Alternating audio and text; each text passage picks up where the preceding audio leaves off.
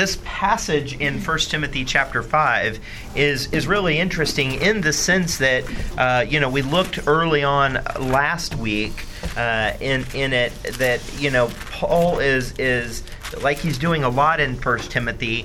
He's instructing Timothy to be a shepherd, right? To be the overseer. And he starts off in chapter 5 and verse 1, rebuke not an elder, but entreat him as a father, and the younger men as brother, and the elder women as mothers, and the younger as sisters, with all purity. And then he talks about the elders, and we covered kind of the second half of the chapter associated really kind of with verse 1 and not rebuking an elder. So here we are, we're going to kind of finish the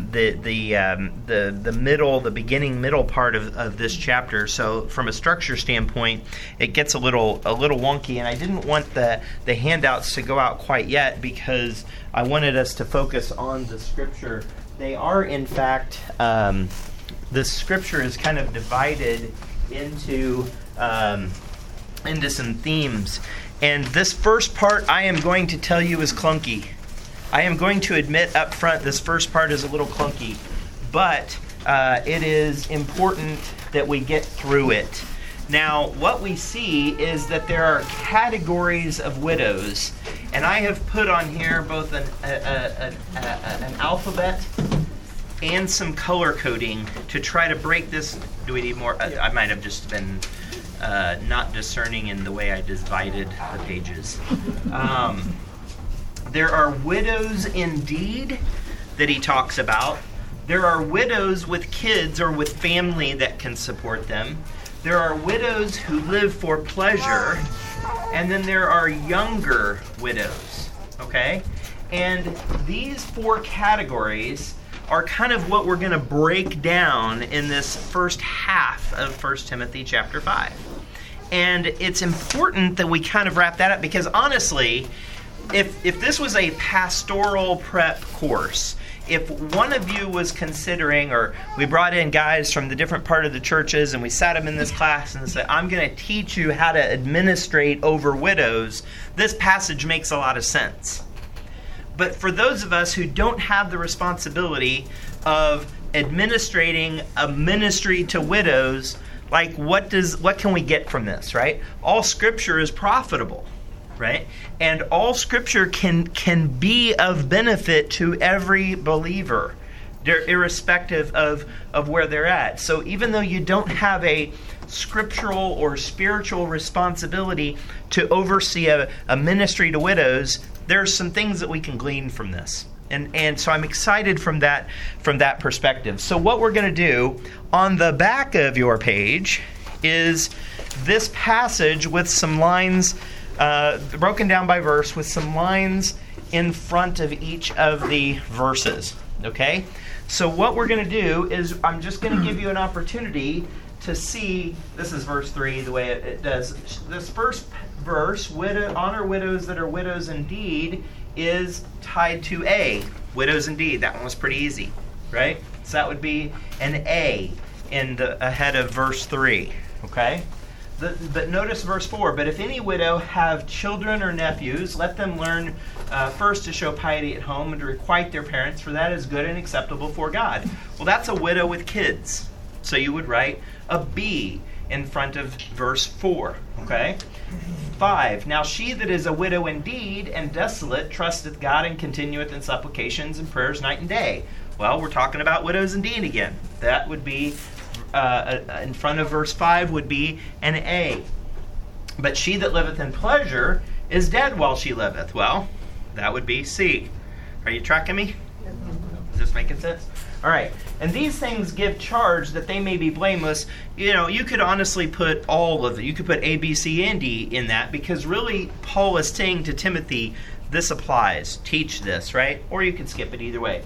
But if any provide not for his own, and especially those of his own house, he hath denied the faith, and is worse than an infidel. Although this verse, Sam used it this morning, we apply it. Hey, men, you got to provide for your family. That is doctrinally, practically sound.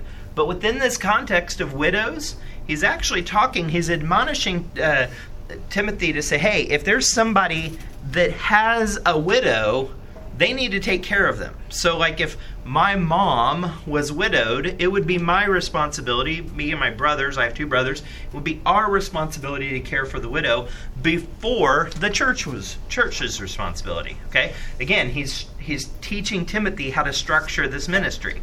Okay? So that would apply to widows with kids. You guys still with me?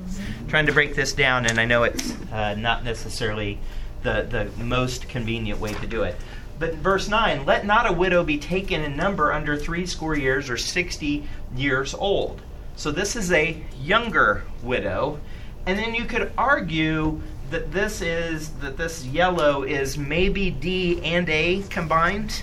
Again, there's no test here. You don't have to turn this back in. This is just for your reference. But having been the wife of one man, well reported of for good works, if she brought up children, lodged strangers, if she's washed the saints' feet, if she have relieved the afflicted, if she have diligently followed every good work. That's a widow indeed.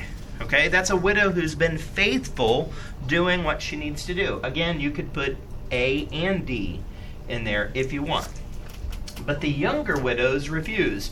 For when they have begun to wax wanton against Christ, they will marry, having damnation because they have cast off their first faith. Again, D, it's a younger widow. Okay? And then I think, and withal, verse 13, they learn to be idle, wandering about from house to house. Verse 14, I will therefore that the younger women marry, right? And continuing the thought in verse 15, so D would be the 13, 14, and 15. If any man or woman that believeth have widows in their family, let them relieve them, same concept that we talked about, and let not the church be charged. Right? So the family needs to start that ministry process that it may relieve them that are widows indeed. So verse 16 would arguably be both B and A. Now, the reason I did this is because you can, in fact, see themes in this passage. I looked at it 15 ways to Sunday, and I tried to understand why Paul addressed it the way he did. I didn't see it. I didn't see a structure. I didn't see where he was doing this and then he went back. He went in one order and reverse. I couldn't figure it out. I'm not sure that it exists. Maybe it exists. And I was never good at Rubik's Cubes. Maybe you were and you figured it out. I would love to hear it if you did. And maybe it's, I don't know, whatever it is, it's out there. But I broke it down this way because that's the way I had to kind of break it down. There are these 4 types of widows, and there are principles that we can learn from these widows. They are for this administration of widows, but really the lessons that we can learn from the situations that these widows find themselves in. These are the principles. They are the main points on your handout. We will revisit them. They will be the titles up at the top of the slide. So if you don't get the words, that's okay. I'm not even sure I put them on specifically on your page as a bullet. But we're going to see that a testimony of faithfulness is important. The church is going to take care of widows who have been faithful. It's not going to take care of just everyone. It's going to take care of widows that have been faithful. The family is the first line of defense in time of need, right? We've touched on that a couple times. The widows need to, and then we also need to live for purpose, not for pleasure. And then that tragedy is not an excuse for laziness. Okay? Tragedy is not an excuse for laziness.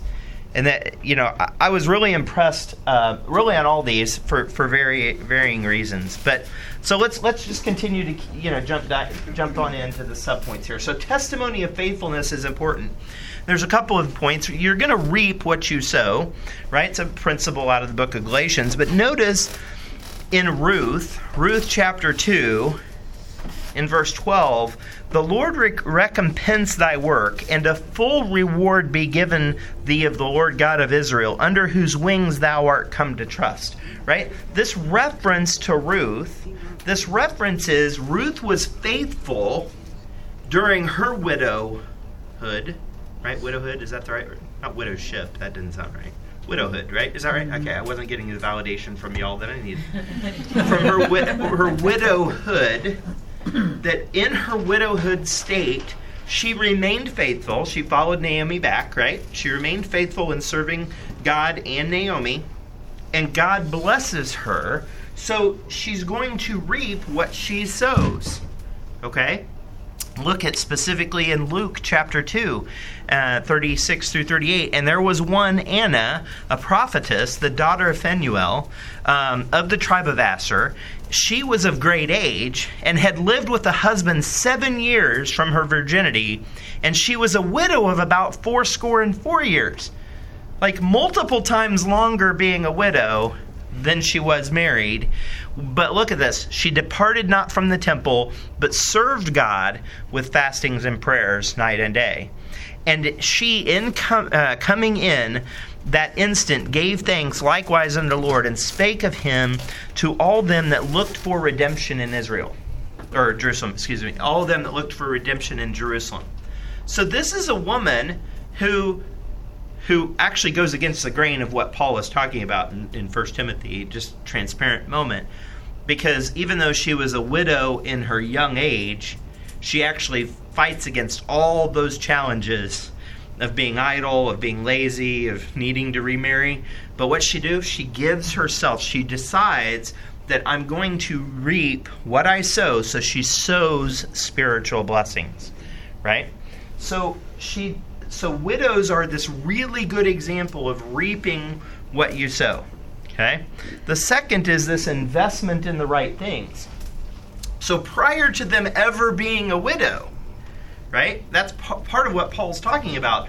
As they were growing up, as they had their families, what were they doing? In the time of no need, were they, I don't want to say preparing for the time of need, but investing, and not just heaping to themselves, but were they investing so that when the time of need came, others could invest back in them? And that's a huge lesson. It's a lesson that I had to learn many years ago, and it's a lesson that I try to teach my children. I'm not sure how successful I'm being at it, but okay, right now the sky is not falling, but be preparing yourself, not for when the sky falls, but for when that thing happens. And it's probably a horrible example, but brushing your teeth before church doesn't need to happen 2 seconds before we need to leave church. We shouldn't be having the discussion about brushing your teeth as we're going out the door. You knew church was coming. You knew we were actually going to get in a car and leave this place. Think about it ahead of time. Invest time ahead of the need. And that's what these widows have done. They've invested in other people's lives over time. And when the tragedy hits them, they can in fact reap some of that because they have invested in the right things. But notice Matthew 6, right? Lay not up for yourselves treasures upon earth, where moth and rust doth corrupt, where thieves break through and steal. But lay up for yourselves treasures in heaven, where neither moth nor rust doth corrupt, where thieves do not break through nor steal. Well, how do you do that? How do you invest in eternity while we're still here? Well, there's a couple of different ways, but Jesus was very clear on how to do this. Then shall the king say unto them on his right hand. Remember, he's separating the wheat from the chaff and the sheep from the goats. Come ye, the blessed of my Father, and inherit the kingdom prepared for you from the foundation of the world. These are the folks on his right hand. For I was a hungered, and ye gave me meat. I was thirsty, and ye gave me drink. I was a stranger, ye took me in. Naked, and ye clothed me. I was sick, and ye visited me. I was in prison, and ye came unto me. But then the righteous shall answer. Then shall the righteous answer him, saying, Lord, when saw we thee a hungered and fed thee, or thirsty and gave thee drink? Or when saw we thee a stranger and took thee in, or naked and clothed thee? Or when saw we thee sick or in prison and came unto thee? And the king shall answer and say unto them, Verily, verily, I say unto you, insomuch as ye have done it unto one of the least of these my brethren, ye have done it to me, unto me. I'll say that 10 times fast. No. I am not going to repeat it. Was that not fast enough? That's like the Beetle Battle Tweedle Tongue. I'm sorry, I just have a quick question. Yes. So basically, God provides all that we need, so we have time to prepare. Like, we don't need. Yeah, I mean that's a reasonable conclusion. That's a reasonable conclusion and maybe not all that you need. Like you're not necessarily going to turn to your pantry and have all the food you need, right. But He might prepare you in a way to go get work to provide that or whatever. Like He doesn't leave His children without. But how do you invest spiritually? Some cases by investing physically. And that's what these widows have done, or at least some of these widows have done, in their lives prior to the point of tragedy. They've already proven out their character. Like, before the tragedy hits, that's the time for you to be investing. I mean, literally, if you look at an investment is you're putting away excess or disciplined amount of money today. I'm talking about a financial investment. You're putting them out. You're not taking money you need to live and investing it, right? You're taking some excess and you're investing it. Whether it's like your 401k at work or whether it's just a savings account, you're taking what you don't need today and you're setting it aside so that when there comes a day where you do need it, you can draw from it. I mean, that's what Solomon teaches the ant to do, right? The ant, teaches us to consider in the ant. He doesn't teach the ant to do that. It was like this morning Sam said that Adam took a bite out of his wife, I think, ate his wife. But he was trying to say the fruit so I reached over and bit Michelle's hand. So, because I'm spiritual and I want to follow what my pastor says. So, even if it's not the right thing. All of this is a way to invest before the thing comes due. Because what you do in an investment is subsequently, as you reach into that investment and pull it out, when you subsequently don't have it coming in, but you need it, right? I mean, it's a simple concept. So we talk about it even in our relationship. We refer to a love tank. And I think, did Sam and Cheryl share that with us in our premier? I meant to ask you before. No, that wasn't the 5 love languages. I don't think so. I think it was somebody else. But we're going to agree to disagree, sister. But you have this tank. And you need to be investing in the love tank. Like we're not arguing, but that doesn't mean I ignore her. Like, I can invest in our relationship, and I can put love into the tank, and then when things get stressful, when things get difficult, we may need to draw out of that tank a little bit, right? I'm fixing to go to Denver for a few days. We're not going to be together. Well, there's plenty of love in the love tank. I know it seems a little stupid saying it out loud, but there's enough love in the love tank that we can draw out for our relationship, right? That's what these widows did when things were okay, when their husbands were alive, when the tragedy had not struck, they were investing. They were investing in people, okay? Now, our second point, family is the first line of defense in times of need. Now, this is a graphic. Surprise, surprise, graphic. Notice, okay, so we're going to actually jump down to our second verse here for just a second. As we have therefore opportunity, let us do good unto all men, especially unto them who are of the household of faith. Yet in 1 Timothy we were told if anybody had family, children, or they of their own family. So if this box represents all men, kind of everyone, we need to invest in the household of, sorry, this wasn't supposed to be blank, faith. Household of faith. This would say family, so I apologize for that. So family and household of faith.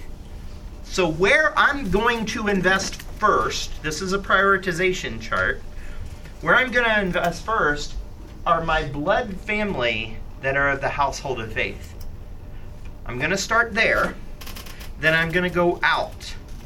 From there, and I mean invest in times of need, in times of tragedy, in times of turmoil, in times of significant issue, right? Then I'm going to invest in the household of faith, the people in this body, in this group of believers where God has placed my wife and I, and I'm going to invest in my family, my physical family.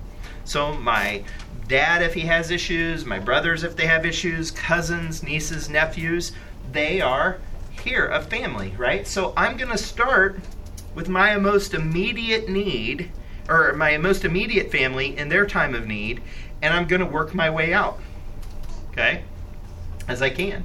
So the good news is we can invest in each other here in the household of faith, and we can invest in family, right? Notice in Isaiah 58, verse 7, is it not to deal thy bread to the hungry, that thou mayest bring the poor that are cast out of thy house? When thou seest the naked, that thou cover him, and that thou hidest not thyself from thine own flesh. There's a principle in Scripture that God put you in your family to potentially help take care of them in the time of need. Like, He's omnipotent. He can see these things, right? So He put you in your family to be a blessing to them. We've already talked about Galatians 6 and 1 John 3:17.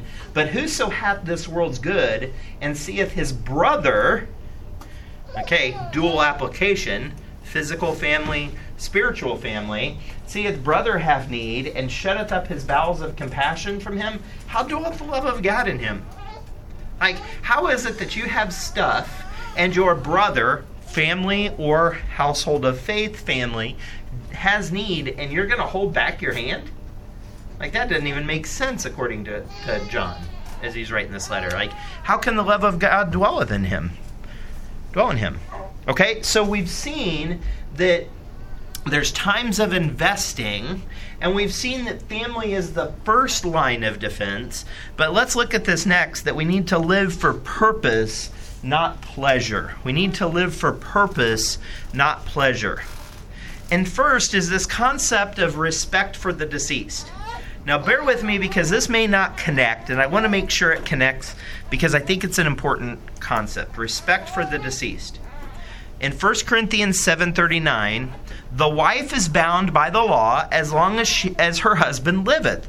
But if her husband be dead or deceased, she is at liberty to be married to whom she will, only in the Lord. Like, she needs to make decisions to do the things that she needs to do from a marriage relationship perspective.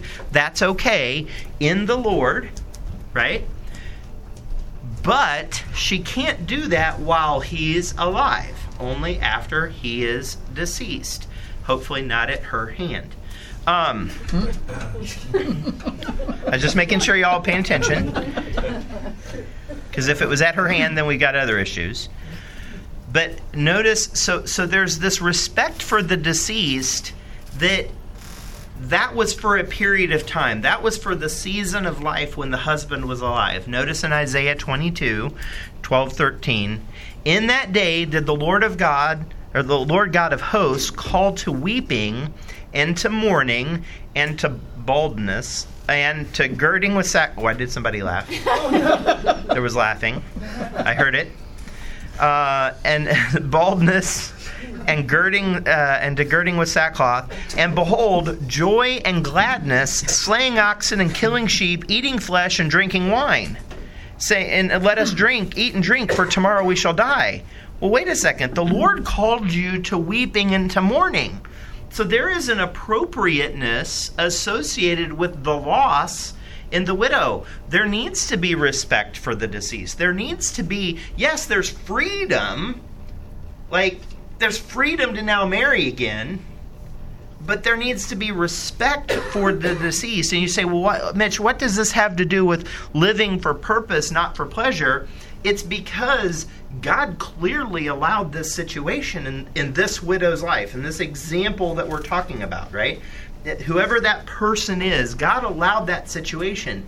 So maybe he was freeing the widow up to be able to serve the Lord in a different way, right? But we need to have respect for the history, respect for the relationship, because this freedom shouldn't create this joy, gladness, slaying oxen, sheep. Woohoo! The old man's dead. Like, that's not proper. That's not the way it works. The way it works is weeping and mourning. After that, there will be some freedom that this widow's going to have. Right? By definition, she is no longer bound to her husband. He is passed away. She has opportunity to make her own decisions. I know when my mom was alive, her and my dad, like they just ate out all the time, and it was always the discussion of who was going to, where are we going to go eat, right? Where are we going to go eat? Now she's dead. You know what? My dad decides where he wants to eat every single night on his own. And he's not going hungry, right? There is some freedom there. He doesn't have to I guess I'll say worry about her concerns with respect to this horrible, trite little example of dinner. But I think you're tracking me that there is a freedom that exists after the husband is deceased. But that freedom should create a godly purpose. 1 Corinthians 7:32 says, "But I would have you without carefulness. He that is unmarried careth for the things that belong to the Lord, that he may please the Lord." That actually applies whether pre-marriage, or after. Like when someone is unmarried, they have the opportunity to be singularly focused on the Lord. They no longer have to worry about their spouse, even though that may have been a completely godly relationship. God ordained, God blessed, etc. God has removed that person in this scenario, this widow scenario, and now as a result, this widow has the opportunity to care for the things that belong to the Lord. In Luke 12:19-21, "I will say unto my soul, Soul, thou hast much good laid up for many years. Take thine ease, eat, drink, and be merry. But God said unto him, Thou fool, this night thou soul shall be required of thee. Then whose shall those things be which thou hast provided? So is he that layeth up treasure for himself and is not rich toward God." Now that's not a guarantee that if you lay up treasure for yourself that you are not rich toward God. You can do a reasonable amount of preparation for the emergency fund. You can save for a retirement when you might not otherwise be able to physically work and draw off of those savings for retirement. But this point is that as a result of laying those things up, So we got a life insurance policy on me a few years back, and I started sleeping with one eye open because I wanted to make sure Michelle wasn't going to kill me because she could get money, right? If I were to die today, she would receive dollars from the life insurance. I think there's even some money from my business, from the company I work for as a benefit kind of thing. So I still, I kind of keep an eye on her when she's chopping onions in the kitchen. She says she's crying because of the onions, but I think she's internally torn on whether she's actually going to kill me or not. Just because there are dollars laid up potentially at my demise does not give her the right to rely on those. Like she needs to want me more than those dollars. She needs to want me in partnership in ministry, in a loving relationship. Look at James chapter 5, verses 1-5. Go to now, ye rich men, weep and howl for your miseries that shall come upon you. Ye have lived in pleasure on the earth, and been wanton. Ye have nourished your hearts as in the day of slaughter. Like you've lived as if you're always going to have these things, and that is what's going to produce this tendency to specifically what was called out in verse 6. But she that liveth in pleasure is dead while she liveth. Like literally, if the widow says, "Hey, my husband had money in the bank. I can just do whatever I want. I don't have to worry about anything. I've got a life insurance policy. I don't have to worry about. I don't even have to go to church anymore." Well, now she's moved into living in pleasure, and living in pleasure might as well be dead. So the principle here is that if you don't live for the things of this world, live for the things of the Lord. There will come a time when you'll give an account for the blessings that have been bestowed upon you. So if you come across a situation where you can you can put it into neutral, be very careful because you're living for pleasure. I remember I was going through this was a few years ago, but I was going through a financial course that we had at our church, and it was not a Dave Ramsey in particular. I think the guy that taught it was most likely influenced and had some of the same principles. But he said, it was interesting, you can save for retirement, but there should be no spiritual retirement. Like, there should not be a point at which you get old enough in the church where you're like, well, I'm retired. What do you want? I'm retired. You don't understand. I'm retired. No, that's not how it works. People still need to be discipled. People still need to be cared for. People still need to be instructed. Elder women and elder men are supposed to instruct the younger on how to, like, you have an amazing amount of perspective and experience. Don't just keep that in. While you could have a retirement fund and be retired from working, don't be retired from service for the Lord.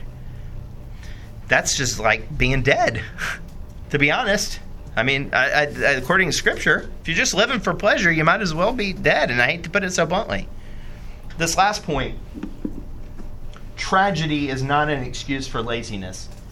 There is provision, whether that provision is through a new husband, potentially, right? Some of the younger widows are supposed to remarry. Maybe that provision is through family, through the kids that we've already talked about, right? Maybe they can help you, give you a place to stay, help pay your rent, whatever the case may be. Just because there's provision, you still have to work for it. Now, work is different in every situation, but notice what Ruth had to deal with. But we're not looking in Ruth. We're looking at the law that came and produced the situation in Ruth, in the book of Ruth. Deuteronomy 24:19-21. When thou cuttest down thine harvest in thy field, and hast forgot a sheaf in the field. So you're baling up your hay, and you've accidentally left a bale of blessing in the field. Don't go back and get it. The Lord caused you to forget that. It shall be for the stranger, look at this, for the fatherless and for the widow. People that are having a time of need. Don't hold back. Don't be the stingy guy that loops the horses back around and says, "Oh, I forgot this sheaf. It's mine." No, leave it for him. Continuing, when thou beatest thine olive tree, thou shalt not go over the boughs again. So when you're shaking the olive tree, when you're getting the blessings and you've walked away from it, don't go back to it. Things that continue to grow, anything that didn't come out, you didn't capture, it shall be for the stranger, for the fatherless, and for the widow. When thou gatherest the grapes of thy vineyard, thou shalt not glean it afterwards. It shall be for the stranger, for the fatherless, and the widow. Now, I don't know if you noticed, but in every one of those situations, it was still in the field, it was still on the tree, or it was still on the vine. So the stranger, the fatherless, and the widow still had to go get it. Now, it's not the same kind of work. It's clearly different. They're only gathering typically for themselves, or maybe if they have kids or something. Or in Ruth's case, she was gathering for herself and her mother-in-law. So it's not the same as like going out and working. But there is effort. Like nobody needs to just be giving you a bunch of grapes and a bunch of sheaves and a bunch of olives, right? Like you got it. There has to be some incentive, because, and notice what happens back in 1 Timothy in chapter 5, but look in verse 13, and withal they learn to be idle, wandering about from house to house. If this younger widow doesn't have purpose, doesn't have, like, she's going to end up being idle, and the only thing I can come up with is idleness is risky business. I know that they say, idle hands are the devil's workshop. Like, I think there is definitely some truth to that. When you don't know what to do, Satan and his minions are all too eager to whisper ideas in your ear that are just bad. Like, idleness is not a good place to be. So I reference verse 13, but Ezekiel 16:49, behold, this was the iniquity of thy sister Sodom, pride, fullness of bread, and abundance of idleness. Like that was, so in some areas, like in counseling, they talk about the symptoms that someone has, but what are the underlying problems? The underlying problems in Sodom were not the outward manifestation of their sin. That was an abomination to the Lord. The problem was pride, fullness of bread, and abundance of idleness.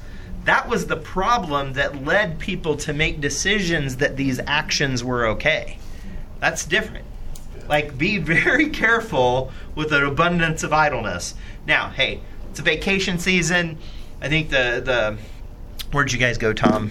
To Virginia? Pennsylvania. You know, probably got away, maybe did you sit in a rocking chair, read a book, or sit on a front porch or something? Yeah. Like, you were idle, right? But not, like, there's times of rest where you need to, like, take your brain out and set it on the table for a little bit. Like, I get that.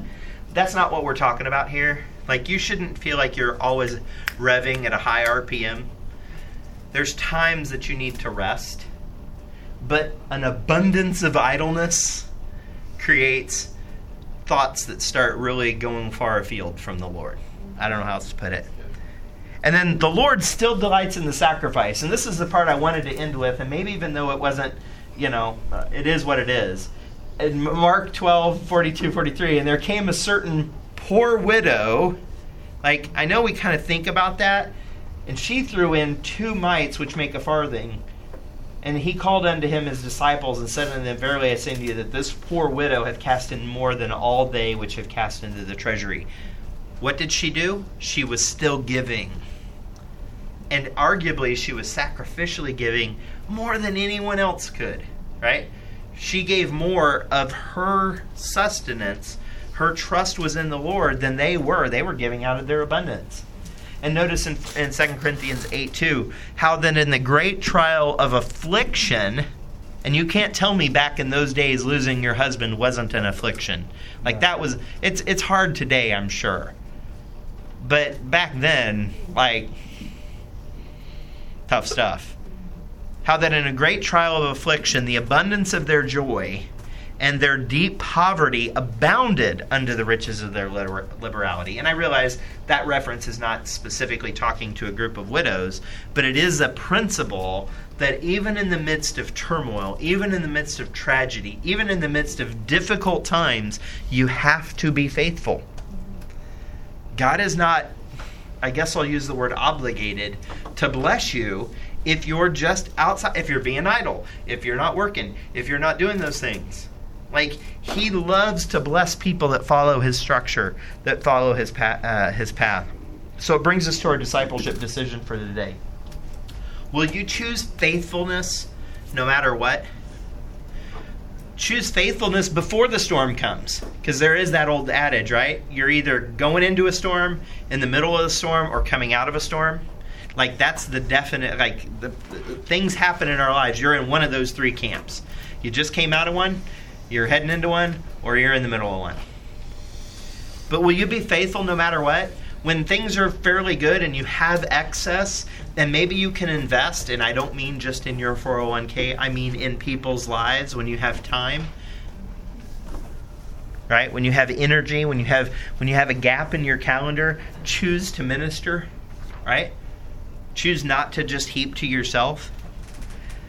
Or maybe you're in the midst of the tragedy. Like, you've just lost your husband of X number of years. Like, you have the opportunity at that point to choose faithfulness. Or maybe you're a young, widow. You've gone through some tragedy, but the Lord's there to say, hey, you can remarry. You can rebuild your life. It's not over. Don't just live for pleasure. Don't just live for now. Live for the long game. Will you be faithful? Will you choose faithfulness no matter what? We're all in one of those phases of life.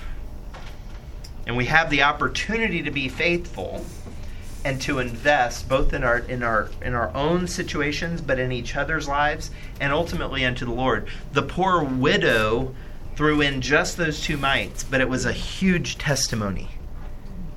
So don't throw yourself a pity party.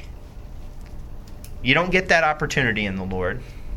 He's brought you. He knew exactly what was going to happen. He can bring you through what you're going through now as well. Let's pray. Lord, we do thank you for loving us. We thank you for your ministry, the ministry of the Word. Thank you for Paul's ministry to Timothy that was so very clear in administration. I mean, of course, it makes sense, Lord, that the church shouldn't be taxed with taking care of people that are unfaithful or maybe even younger and have the opportunity to recover in time. But there are principles that we can learn through and apply to our lives, whether it's a difficulty of a disease or the difficulty of a job loss or difficulty of our just a personal situation, loss of a loved one, whatever it is, Lord. You've challenged us. You've said, hey, you have the opportunity to be faithful, and Lord, we want to be faithful. We're all going to fail. We're all going to fail in different ways. But Lord, help us to be faithful. Help us to choose faithfulness even this morning. We love you and thank you for the ongoing ministry of the Word and the Holy Spirit. And we just ask that you just take these things, burn them into our hearts, bring them to our remembrance this week, even as we're facing challenges or ministering to others who are. In Jesus' name, amen. Amen.